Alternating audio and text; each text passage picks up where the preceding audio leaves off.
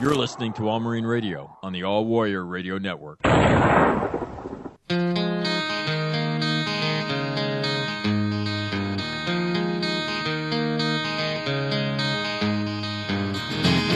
whisper in my ear the things you want to feel?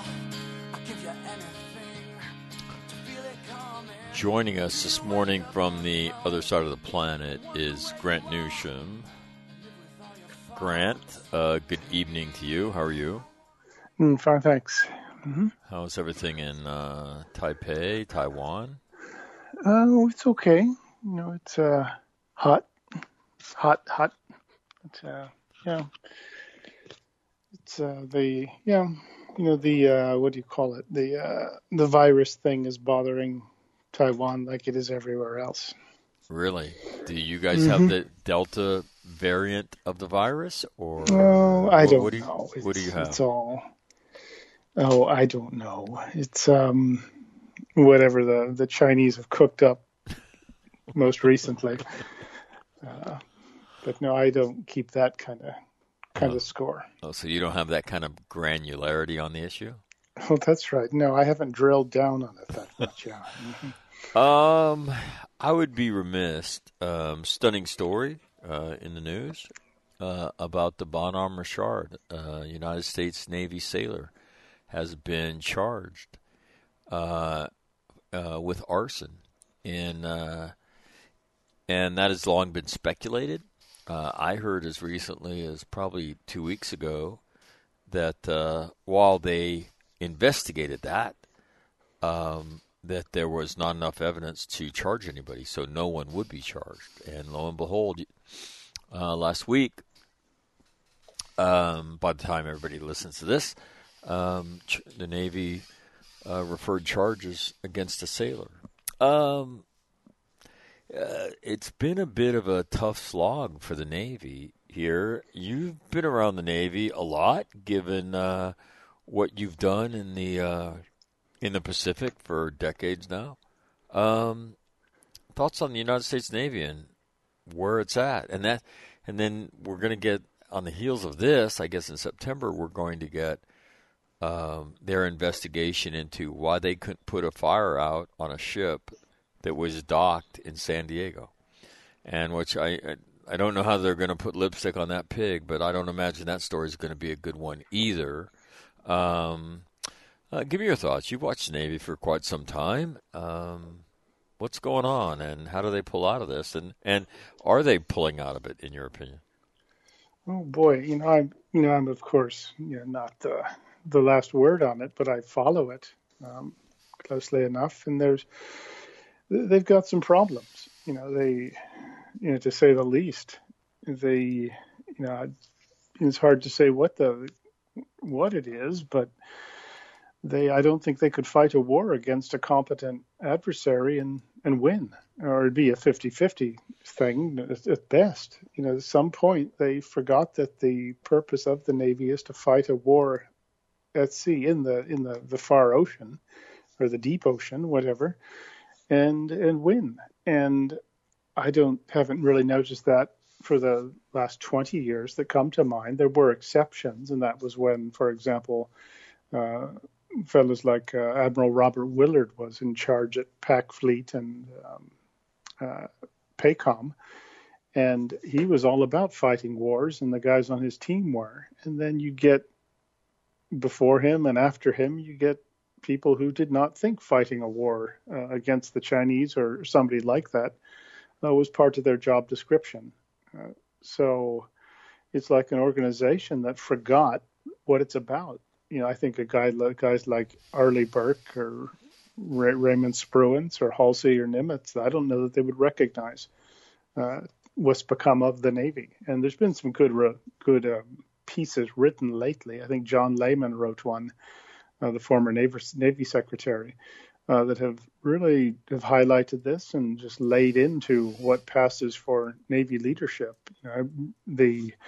You remember when ships were crashing into each other a couple of years ago, that there was a lot of toing and froing and talk. And I remember the thing that really stunned me was that surface warfare officers were not being trained properly. And it appeared that in the early 2000s, that instead of having a rigorous long school at Newport, they were given a box of diskettes and sent to their first ship.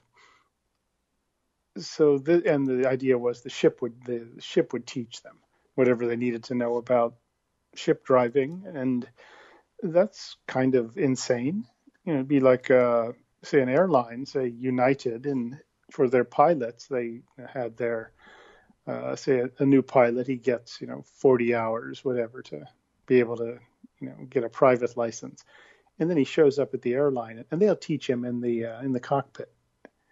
And that's not really the kind of airline you want to fly. But it was that's dumb. And you know that there was some admiral back in the early 2000s who was got famous or got awards for thinking outside the box. He was going to take advantage, leverage the .com boom, and he was going to teach by diskettes. And somebody no doubt got credit for that and wrote it upward. And then you have the littoral combat ship disaster, and nobody will call that what it is. So, one hardly knows what to say about it. And it's like an organization that forgot what its purpose is. And ultimately, it's not leprechauns who put it there. It was, people of considerable rank who turned it into what it is today, where, it hasn't got enough ships of the right kind to be able to fight, and nor is it really, I'm not even sure, psychologically prepared. And in recent times, this wokeism is further gutting it. So, but even before, this woke business came along, I wasn't, the Navy's had some serious problems. But of course, within, there's plenty within the Navy. There's any number of just fine people, fine officers and fine sailors. But institutionally, I think they're in an organization that lost its way. And unfortunately, there's the Chinese Navy and the Russian Navy have not lost their ways. And the Chinese in particular have been geared for the last 20 plus years to develop so that they can defeat us. And that is their sole purpose. So while we've been jerking around, our adversaries have not, and we're in a problem. We've got some problems here. How you fix it? Well, you cashier a whole bunch of officers and bring in people who want to fight, and that would be a start. You're also going to need to have the people in Congress who know why a Navy is necessary, have them somehow or other get some influence and power, and that's going to be a tough one. So even if the military does everything right, you do seem to have an administration that doesn't see the importance of a strong Navy. But so I'm not all that optimistic about where we're headed. But I suppose we've been in worse straits before. But it is, I don't know how you could really, speak optimistically about where we are and where we're going. That's just my take. Be like some guy sitting around in a barber shop. Yeah, ask him what he thinks. Yeah, well, you might have a little bit better take than that human being. But no, and again, the question is, how does this change? And again, on the heels of this is going to come an investigation into why, they couldn't put out a fire on a ship for 5 days. And a $5 billion ship burned and is now being scrapped in what many would call a strategic disaster for the country. And so again, the questions are, how do you turn this around? How do you get the Navy interested in being good ship drivers and in being good seamen, in being good sailors, right? Good in the tradition, the finest tradition of a service that has a tremendous legacy, and yet, as you said, seems to have lost its way as a warfighting organization, and we're watching the painful manifestations of that. And where is the kind of cigar chomping, straight talking CNO, that looks at sailors around the world and says, hey, here's where we're going, boys and girls, get on board or get off, right? And that's right. I'm bringing pugil sticks back to recruit training. What? But again, just the outward trappings of we are going to be a disciplined warfighting organization. That's job one. Everything comes second to that. But I don't see this. In fact, I was, I lamented. You saw whether it be the chairman or secretary or the CNO up on Capitol Hill recently for Budgets Up and taken to task for the woke discussion that goes on constantly in the United States, and and about the CNO in particular, about books that have been added, about people that are proponents of critical race theory, and I was thinking to myself, so what would you want to hear? And I think what you would want to hear is the CNO say something like something that would inspire confidence. Well, Senator, that book, and this is not the case, by the way, but this would just be, Admiral McNamara, CNO of the United States Navy. Well, Senator, that was one of 3 books that we added. That one certainly does espouse critical race theory, but we added another book from Shelby Steele, a conservative, and then there's a book from a moderate, and we're recommending that our sailors read these 3. And then what we're trying to do is teach critical thinking skills, in this case relative to race. And we know that we're going to have better sailors, we're going to have a better discussion, but we want to look at a broad spectrum of ideas. We will apply this to gender. We'll apply this to sexual orientation. The subject matter really is irrelevant. What we want is sailors that can think critically, and we're trying to teach how to do that. And that's why that book in particular, Senator, is on. You know what? Strike up the music, right? When you heard that answer, like, who is this guy? Like, could he run for president? Right? I mean, something that would make sense to you. But again, so where are the people that turn this around?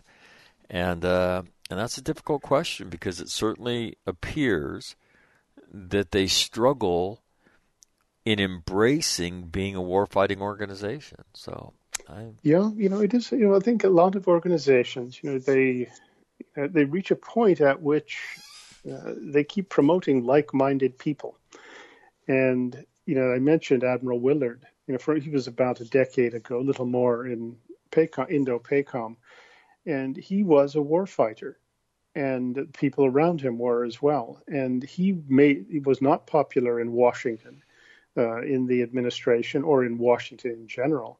And once his term ended, he was sent out to pasture instead of finding more for him to do and finding like-minded people. And they put in sort of a more pliant individual to replace him, and that's what they've been replaced with. And unfortunately, it seems as though if you can pass the interview for these kind of jobs, you're probably not a guy that Admiral Nimitz would have, thought much of. And breaking out of it, it seems to take some disaster to get these kind of guys sort of front and center.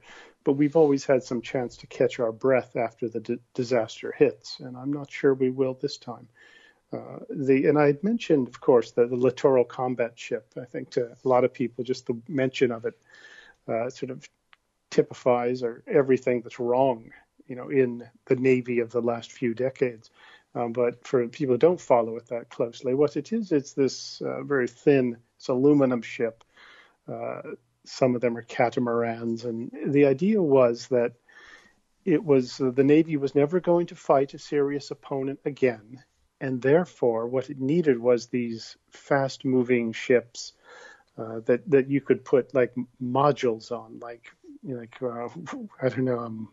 missiles or anti-mine warfare, it was plug-and-play sort of stuff. But these were just going to shuffle around, zoom around the region, and take care of bandits and transnational criminals, and maybe if the WOGs got unhappy at some point, they could intimidate them. But it was not a ship that was designed to fight a competent enemy, and in fact, it can't take a hit. It's easy to put out of out of action, not to mention the mechanical problems they've had from the start.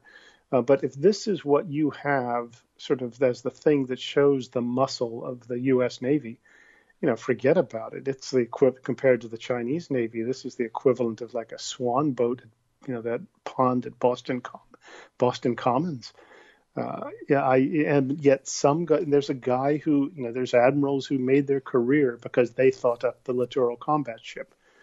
And you will find institutionally that nobody has just pointed out what everybody knows, that this is a useless ship for what America needs. And yet they count this in our sort of, when they count up the number of ships, they actually include the littoral combat ship as though this is anything the Chinese take seriously. So that's kind of where we are. How you fix it, I don't know. But we seem to be better at burning down ships than building them at a reasonable price and in a reasonable time. And so industry hasn't helped. You have you have Capitol Hill that hasn't helped. The Navy hasn't helped itself.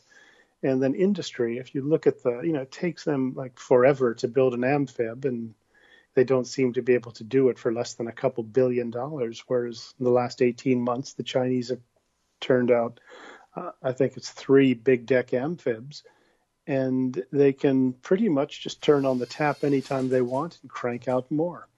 And yet for us to get a new amphibious ship, it's a big deal and really expensive and takes a long time. So, that we're not, I don't think, as we've just said, I don't think we've given much thought for the last 20 plus years to the idea of actually having to fight somebody. The people who have, they have not been well treated within the Navy in particular, and other services as well.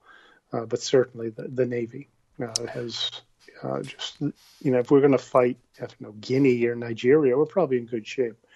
But the People's Liberation Army Navy, I don't think so. The game's not over, but we've gotten ourselves into a very difficult spot. Well, and as you said, quite rightly pointing out in history that powerful nations, and I would say declining powerful nations, don't reform themselves on their own. It has to be something catastrophic that happens. And as you said, Grant, in our history, whether it be the Korean War or World War II, we've had time to kind of get punched, recover from the punch, get our industrial capacity pointed in the right direction, and then ultimately, after we weed out, the people that really don't know what they're doing, that were there when we started, we ultimately get competent people there, our industrial capacity kicks in, and it saves the day. Well, I think anybody who writes seriously about a conflict with China will tell you that will not, the United States will not be afforded those luxuries, and that you are going to win or lose with who's on the dance floor when the dance starts. And so all the things that Grant's talking about, it's just not going to be that way. You're not going to have time to get your shit together before the thing is decided. So you can see, and it doesn't seem like, and you watch the budget stuff, and the Navy has said we need to get between 3 and 5% real growth on an annual basis to get to the 355 ship Navy that people are forecasting. This is what we need. This is what Admiral Gilday said they need. And yet, when they barely get enough to stave off inflation, the response is, well, yeah, that we can work with that. And this whole idea of, you hear everybody say, oh, yeah, will you speak truth to power?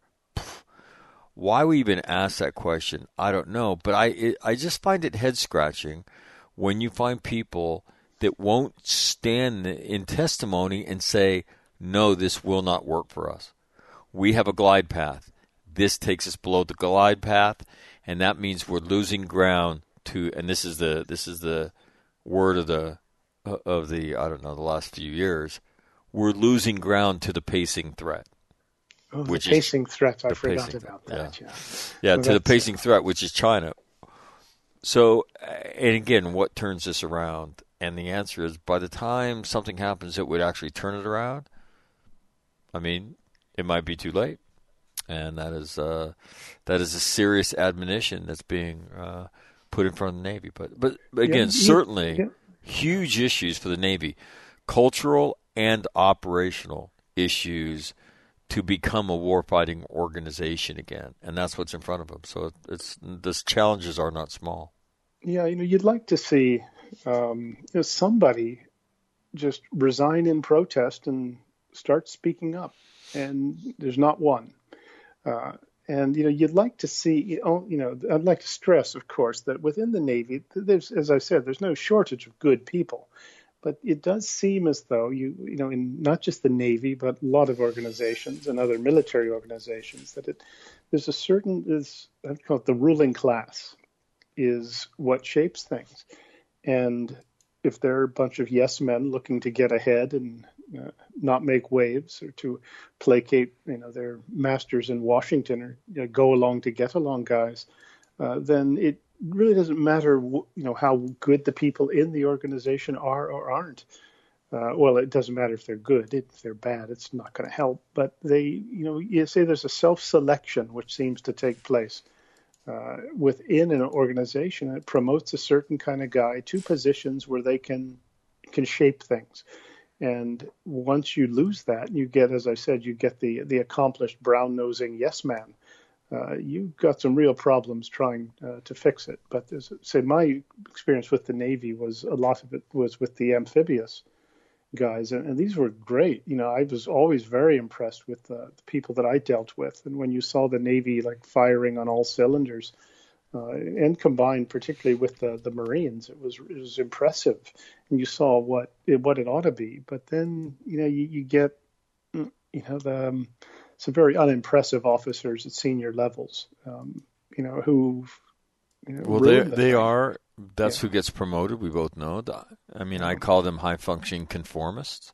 And so when push comes to shove, do high-functioning conformists, is it their instinct to say, yeah, I can't do this, I won't do this, I'm out, here's my resignation, I'm holding a press conference in 48 hours, just so you know. And they don't do that. And we've seen, right, the disastrous road in Afghanistan, where the United States tried to fashion something that had never existed on the planet and didn't have the brains or the moral courage to look around and say, hey, look, here's the path we're beginning to go down. This didn't work so well in Vietnam, right? And if Vietnam, Germany and Japan are 60-year efforts, right? And Vietnam was 100, Afghanistan's at least a 200-year effort. And that's not a joke. That's serious, because this has never existed.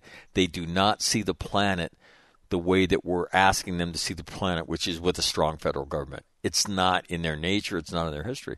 And we don't seem to have guys. And if you look at the whole lead up to the invasion in Iraq, we don't seem to have the human capital inside the Pentagon. And now you can see what it's doing to the Navy. I read in one of the studies the study that Senator Cotton, who was it? There's four of them. And give me 1 second. Admiral Montgomery was one of them. Didn't he? Yeah. So it was Senator Cotton, Congressman Jim Banks, who's a reserve naval officer right now, Dan Crenshaw, former United States Navy SEAL, and Mike Gallagher, former United States Marine ground intel officer. This study's done by Lieutenant General Robert Schmidl and Rear Admiral Mark Montgomery. Montgomery implicated in the Fat Leonard thing, by the way. But anyway, one of the things it says in here, that warfighting capability is kind of, something you get to. Okay, of course you could do that, but if you screw that up, nobody's going to get fired for that.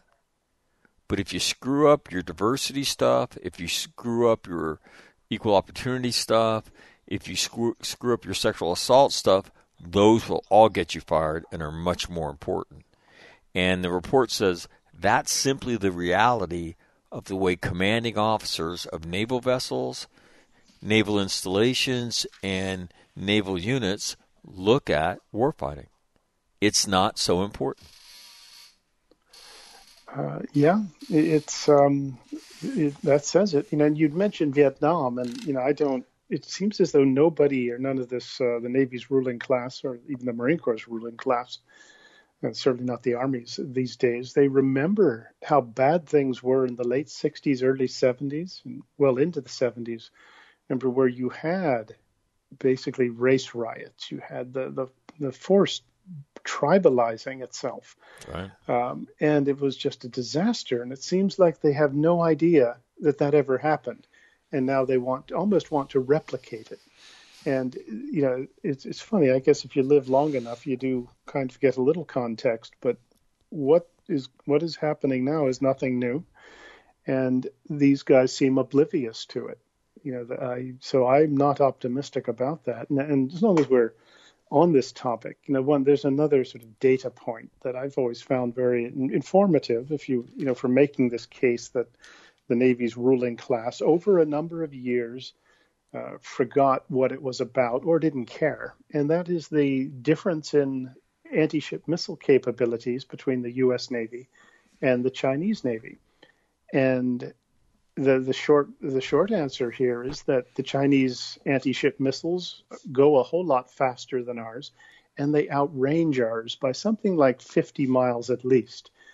And I think outsticked is the word I think that they used. And this is no secret, and it wasn't a secret, and yet the ruling class didn't care to do anything about it. And there were guys who have been screaming bloody murder about this for a long time, and they were, of course, the troublemakers, the guys who aren't the team players, and they're the alarmists and the Chicken Little guys who are, there's nothing to worry, trying to point out that the Chinese are a problem. And yet you let our guys have their principal weapon for a war at sea, let it become obsolete, and let the other guy, move ahead with a better weapon than ours. And nobody seems to care at the ruling class level. And to say that is one of those, it's an example of just how, what a dereliction of duty that we've seen by the sort of the ruling class we're talking about the Navy, so I'll say within the Navy now, but in littoral combat ship. How about the Zumwalt program? What was it like? Spending all the money in the world for 3 ships, right, without guns. Right. Somebody, and who has been cashiered for this, or has just been just dropped off on the curb and say, okay, go ahead, go away, but don't bother us anymore. No, it's like everywhere. End of tour promotions and some nice awards to go with it. So, you hardly know what to say. But, there are good people around. One has to stress that.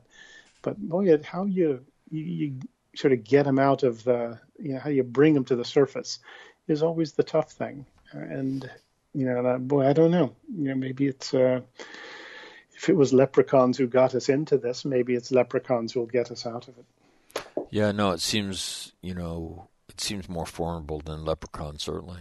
And let me change this up. And again, those of us that, I was part of a United States Navy aircraft carrier for 2 years. My personal awards, one of them's a Bat Lee, that the United States ship Ranger, the descendant of John Paul, won a John Paul Jones's ship. Yeah. The top gun of the Pacific Fleet when I was on it. Won its, I think, only Bat Lee while I was a part of it. And, and I spent 2 years on that ship. I watched the Navy. I sailed around the world with the Navy, and I watched what they do. When you're a part of a ship's company like that, and, you help out with cross-decking ammunition, aviation ordnance in the Indian Ocean.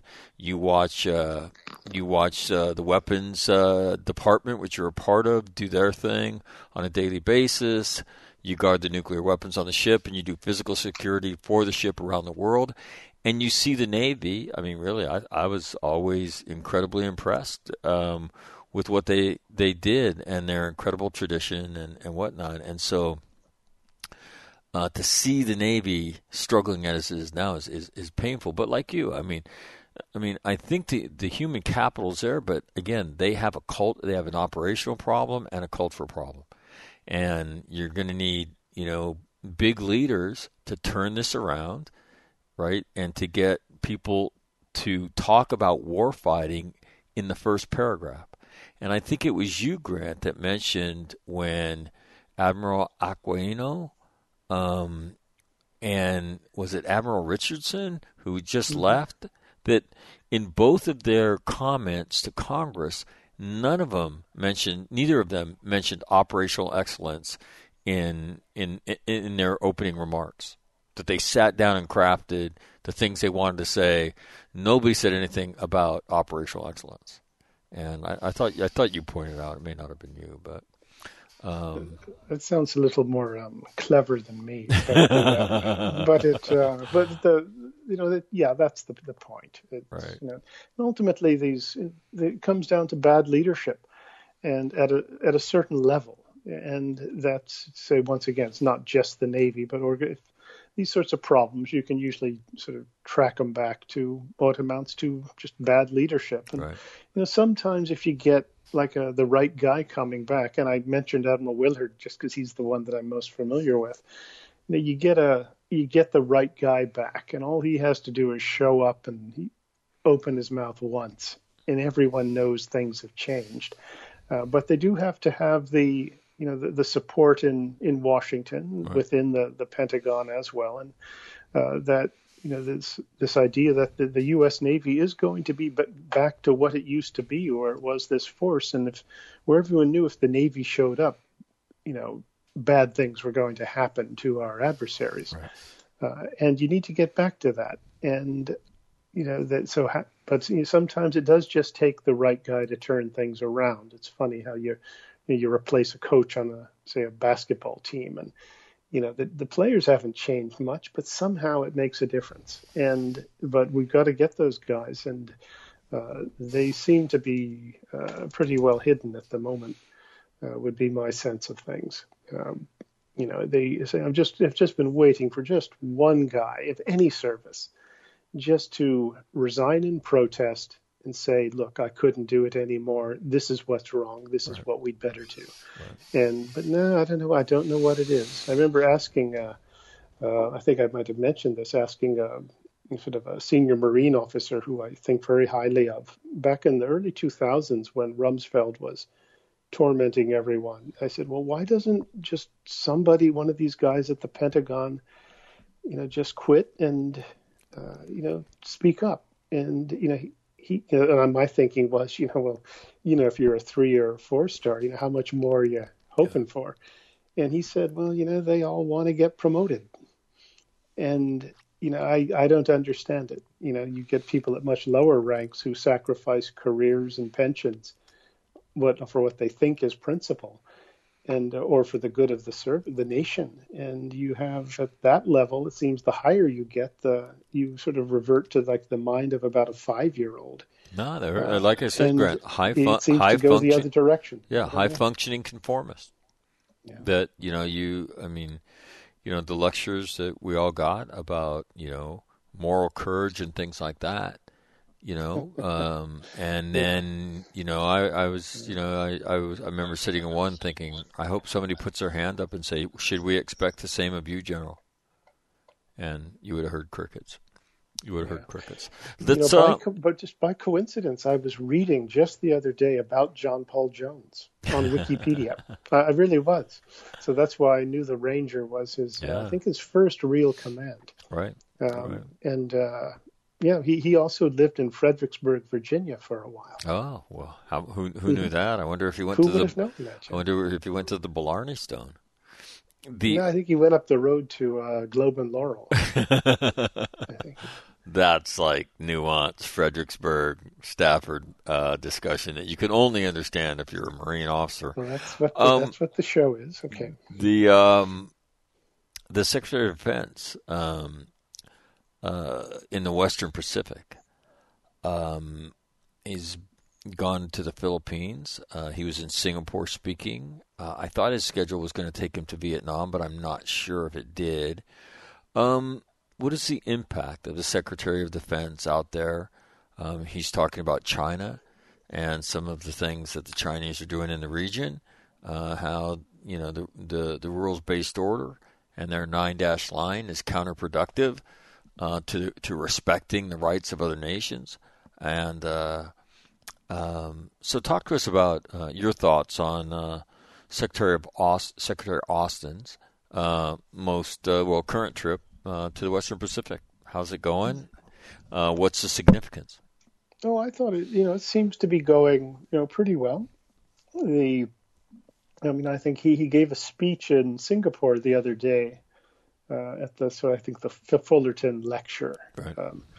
And I've read the transcript of it, and I thought it's a pretty good speech. It reminds me a little bit, though, of eating at I really like McDonald's. So every time I go there, I think it's really good. A hamburger, French fries, and a milkshake. And, it's good, but, it would be hard. I'd be hard pressed to say that, well, this meal at McDonald's was a whole lot better than any other meal I've ever had at McDonald's. So his speech, I said it was good, but it wasn't I don't think anyone's going to remember it next week.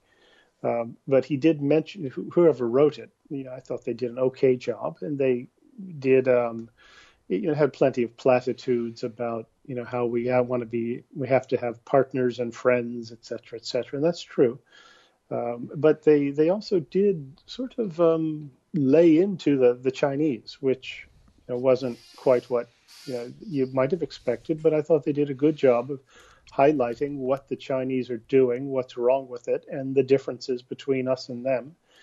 And also, as I mentioned, the need to have allies who are working together, which it's all true, but I think what you're going to find is that people are going to say, okay, that's good. Now, when American Navy sends ships into the South China Sea, it sends, say, 5 ships. And the Chinese, if they want, can put out 50 ships or more. Or you come around and you sail through, and then, you're here for a little bit, and then you're gone. The Chinese are always here. Now, what are you Americans going to do about that? And that is the sort of the follow-on question that anybody who's thinking of sort of aligning with us more than they already are is going to ask is, okay, now what are you actually going to do? So it was an okay speech.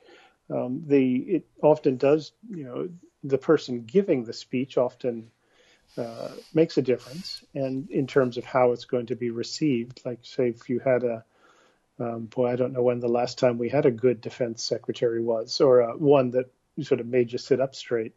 But but using, say, Mike Pompeo, when he said stuff, people listened. Well, General Mattis was a favorite at the. I remember him when he went to Shangri-La dialogues. I mean, General Mattis had an aura when he spoke, and was that right before or after the Theranos security. No, he had a wasta. And, just for the sake of discussion, yeah. After his participation. However, before we learned about the dirty little secret that it was all a sham, it was before that. So the point's well taken. As I said, when he had that when he had that oomph to him, where he just had to open his mouth and people listened, he could have given that same speech and it would have had more impact. And that's what I'm getting at. I don't know. So, I mean, it would have been it would have carried his personal, panache and but it's servicing the same targets. You know what I mean? And I think you pointed it out quite appropriately that it's servicing the same targets, and it's like, okay, all the usual stuff that gets said, and with the exception of having watched his comments, I was a bit surprised at the harder line he took with the Chinese. I thought that was of note. And then what I was hoping to hear, though, was him make some reference to some economic overture that the G7 would make to specifically Vietnam and the Philippines, because of their critical roles they will play in my opinion, deterring any kind of conflict with China. Because if we have vibrant relationships with Vietnam and with the Philippines, and then those lead to expanded economic relationships, then it changes the entire equation of anything in the South China Sea.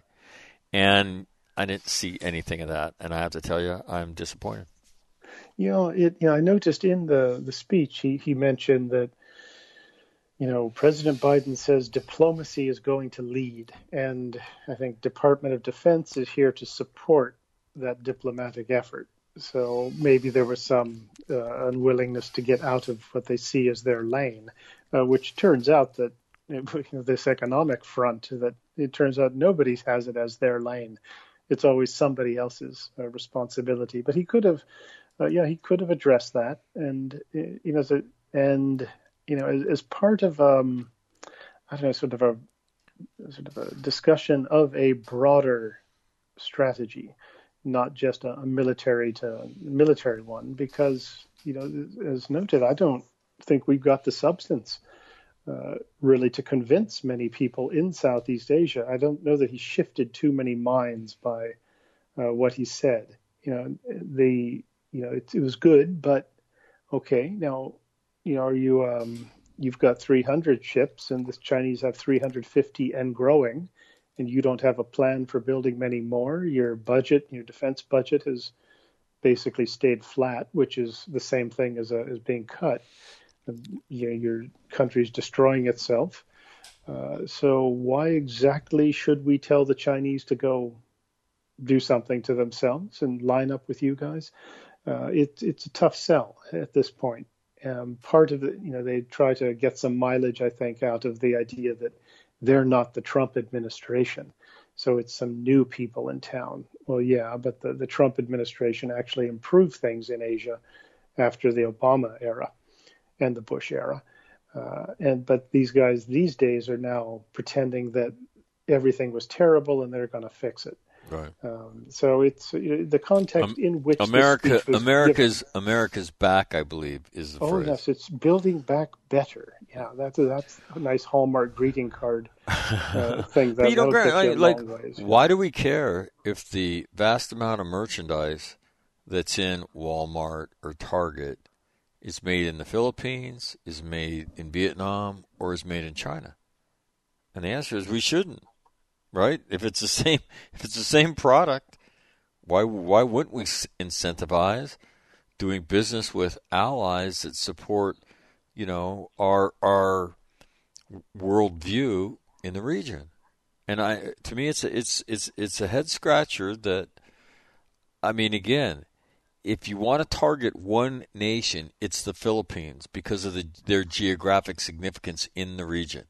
And if you want to let the doors fly open to the Western economies, it should be for the Philippines, because if you can have a great relationship with the Philippines, if you're there militarily, then the whole deterrence piece completely changes.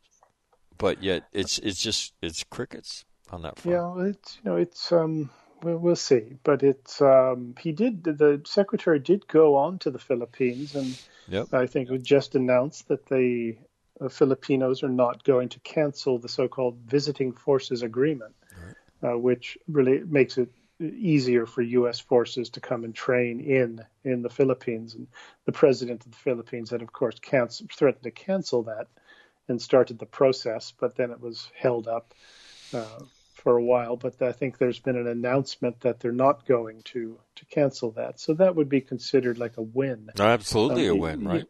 It is, but it is worth remembering, of course, that during the Obama administration, that Duterte, the president of the Philippines, referred to Obama as a son of a something.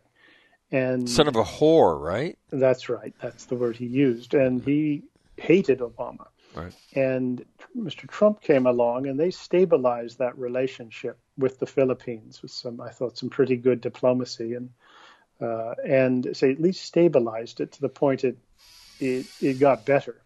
And now, to the point where when they postponed the decision on canceling that was considered a win. At that It point, sure was. And if you remember. now you're seeing the final, at least it's the Philippines, so you never know. Right. But the final sort of outcome, and that the new guys are, of course, taking full credit for it as if they've showed up and fixed it. But I just wish an administration would come in and not think that their predecessors were, Lucifer himself. It doesn't seem to happen much. But that was, it was a good thing.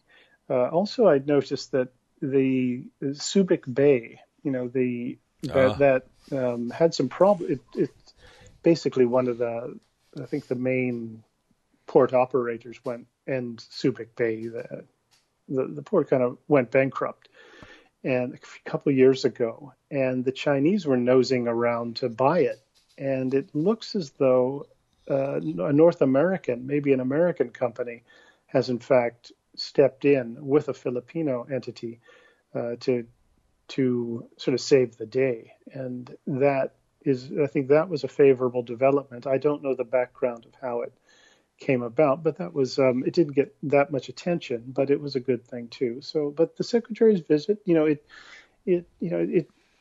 thought it went well enough, as these visits go. But as I say, once he's gone, now what? You're still left with this situation where we don't quite have the connections or the clout or the reputation to sort of bring countries to our side too quickly. We have things to work with if we're clever enough, but say the visit itself, I don't think it was a sort of a game. I don't like that word. It's not a game changer, but hopefully it will lead. It might lead to some improvements, and so that's, and one hopes it does, and so we will see how it goes. But I thought the speech was pretty well, because I read it was like a McDonald's meal, which I like, but it's not like it's really fine cuisine, but it's good service, a serviceable sort of presentation. Well, and again, if you look at in the region now, is the HMS Queen Elizabeth, carrier strike group, as the Brits call it, and with either a frigate or destroyer from it's Dutch, I think, if I'm not mistaken. So. Mm-hmm. And so that's in the region. As Grant has mentioned, the French are in the region. So these things happen slowly. But I think the next developments, quite rightly, ought to be economic and ought to be focused on the Philippines and Vietnam. And to me, that's, why all the little things that I buy can't be made in the Philippines and Vietnam if it strengthens and opens doors and raises boats and economies, then I'm not exactly sure. But we'll keep our fingers crossed. Talk to me about the Olympics in Japan. The world's been watching Japan and the Olympics. Any thoughts on that? The Philippines just won their first gold medal ever, so they had a big celebration. But Japan, the focus of the Olympics this year. Any thoughts on that, Grant? Yeah, I haven't watched too much of the Olympics or followed it that closely. But the poor Japan. I don't think they wanted to hold it. They would like to have postponed it, but apparently, and I didn't quite know this, the International Olympic Committee can force a country pretty much to carry out their contractual agreement. And the IOC is kind of like an organized crime gang. And you saw it on display with Japan. So the Japanese have done their best to pull off the Olympic Games. And there's no spectators, of course, which is a downer, to put it mildly. But they're really doing their best to hold the games, have them, be sort of well-run, sort of an attractive affair, and not complain about it. But the Japanese government they've had to deal with, like, a good chunk of their press it's it's like they're whatever the Japanese word for Karens are. I mean, they have been just savaging the press and saying, "Oh, we're all going to die. You want to kill us," and blah blah blah. And there's a vocal sort of part of Japanese society, which is there's like male Karens and female Karens, and that's all you hear is the Suga administration wants to kill us, and they just won't shut up. And so they've had to put it on in the face of this, this chorus of deafening chorus of whiners, and it's going okay, and I hope they can pull it off and finish it and be done with it. And then these people, this chorus, they will just move on to the next thing, of course. But it reminds me of after the 2011 tsunami and earthquake in Japan, when the nuclear plant had some trouble up in Fukushima. That there was this chorus, once again Japanese, but particularly white people who lived in Japan, who were just howling that Japan is finished, the country is doomed, we're all going to die. Get out of Japan when you can. Get out, get out, get out. And you heard plenty of them actually at the U.S. Embassy. And of course, they're just a pain in the ass to listen to, but none of us listened to them. Instead, we did everything we could to get up to that area and help. But these were the people who just whined and whined and whined. And then at the end of it all, it turned out that Japan was not finished. The death toll wasn't, from the nuclear plant was almost nothing. And it still remains almost nothing 10 years later.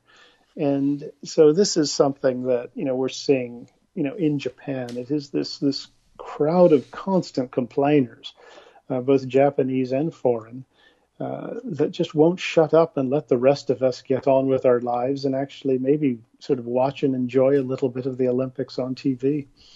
But that's, maybe I notice it because I'm sort of a little more attuned to Japan, but you do wish they'd just be quiet. What are you writing next? What is it? I have to write something about the ability of the Chinese to get across the Taiwan Strait.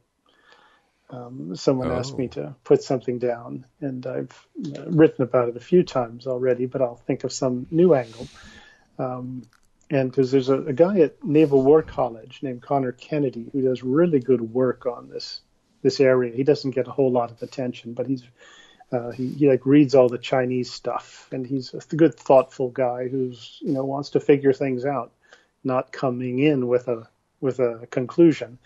And he's written some good stuff recently that's excellent. So I'm going to work with that. But the other thing I've got in mind is I noticed an article the other day that the Americans and the Japanese are going to restart their negotiations for the so-called host nation support, the money the Japanese pay the Yankees every year to defray the cost of U.S. troops in Japan. And it looks as though if the report is to believe, that the Americans are going to ask for an increase from the Japanese. And you might remember that the American version of the Karens who despised Donald Trump criticized him for asking for more money from the Japanese. They accused him of being transactional. And now the Americans are going to ask the Japanese for more money, even if it's not as much as Mr. Trump's opening demand. But like you, I think I'm old enough. Do you remember when the word hypocrite had a bad meaning? Well, it is moderate. It's moderately. A long time ago. Oh my God, it's moderately amusing when you see now that everything's on video, right? And so it's like you see this whole discussion here in the United States about getting vaccinated. Now, then they start rolling video of the president, right, saying, "Yeah, I don't know that I trust this vaccine." The vice president is all about saying, "I question the vaccine, anything Donald Trump's been a part of, blah, blah, blah." And so they're saying, hey, if you're looking for the origin of the skepticism about vaccines, and then they roll the tapes, and it is moderately amusing. Speaking of rolling the tape and the media, and it'll be my last question. I'll let you go. The discussion about the origin of COVID-19 continues to be an interesting one. With it seems to be more and more attention and pressure being put on the Chinese, who are having none of it. So I'd just be curious about your take on all that. And there was even a report that the French warned the United States that that there were things going on in the Wuhan lab in 2015. And the French evidently built the Wuhan lab that people should be aware of and be sensitized to. And what do they call that? It's not weaponizing. There's another word when I can't remember what the name of the word is relative to viruses, but I'll think gain of function research. There you go. Gain. Yeah. That's very, very sterile description. Yeah. Gain of function. I would call it weaponizing. Your thoughts, though, on this? Now it seems like the world's, oddly enough, more ready to entertain a discussion that this thing, in fact, did come from Wuhan. Well, considering that you couldn't even say it, that it might have come from the Wuhan lab, you couldn't even say that a year ago, or even 3 or 4 months ago, without being accused of all sorts of things, and banned on Facebook and Twitter, by the way. Oh yeah, you couldn't even say it. Which I think we may have talked about it before, but like you'd have to be like I'd say a moderately alert moron would have known from day one that this was at least a possibility. If I see a giraffe walking down the street, I might want to ask if he came from this local zoo. And this is so when you have this virus breakout in the one place in all of China where they have a lab that handles these sorts of things, it's at least ought to be on the menu of things to consider. And so when you get people insisting that there's nothing to see, that it couldn't happen, you'd have to be a complete fool not to suspect something's going on. But you're right that now there is more recognition of it. That it's at least as a possibility that you can say without being, censored or canceled, etc. But I think that I'm not sure where this is actually going to go. I think it may not go very far. I don't think that the sort of half that I would call it part of our ruling class in Washington wants to pursue it for different reasons. And then I think there's other people, that little Fauci fella. The evidence sure looks to me like he had some hand in, funding what the Chinese were doing. And he's got some incentive not to have this go anywhere. So, I have a feeling that ultimately that while it's now you can at least say that raise the possibility, I'm afraid this is going to end up, say, where the John Durham investigation went. I think it's just going to go nowhere ultimately. And I think the Chinese will get away with it. If we'd had a second Trump administration, that this would not have died, and the Chinese would have been paying for it. But I just have a feeling that this is going to just sort of peter out over time. That would be my guess. So, all right, Grant. Anybody looking to access your work? Where would you tell them to go? I've been writing, Center for Security Policy. Everything I write goes up there. It's Center for Security Policy. Okay. And I've been writing for, Epoch Times a good bit lately. I think that any organization that the communist Chinese tried to destroy your printing plant and then rough up your reporters has probably got something going for it. But they do some good what we used to remember when reporting used to have a certain meaning. Like there was actually a technical definition that went with that. Yeah. Like you go and get the facts and then present them and let the reader decide. They still do that reporting.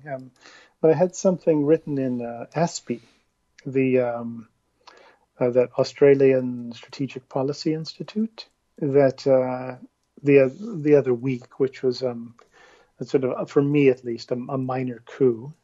So you find it here and there. If you type my name into the internet, and it's not as good as reading about John Paul Jones, but there's a few things. But the Center for Security Policy has, I think, just about everything in recent times. There you have it, Grant Newsham. Grant, first of all, always enjoy the discussion and the little liberal arts nature of these discussions, so thank you very much. Stay out of the hot, humid heat of Taipei, and we'll talk to you in a couple of weeks. Okay, sounds good. Anytime. Always appreciate it. There you have it, Grant Newsham.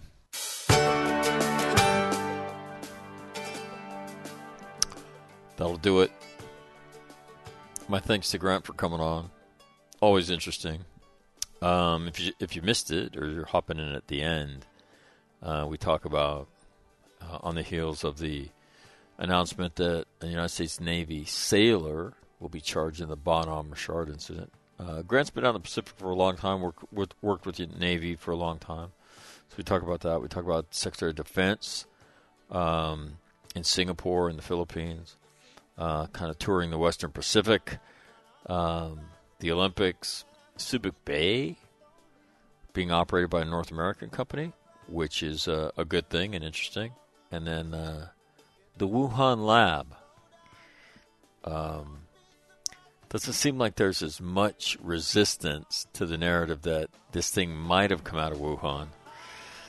And you've had rumors of a defector that has given the United States information. You also have a story that surfaced in the last week that the French warned the United States about things at the Wuhan lab in 2015. So anyway, again, Grant, always interesting guy, and with always an interesting perspective.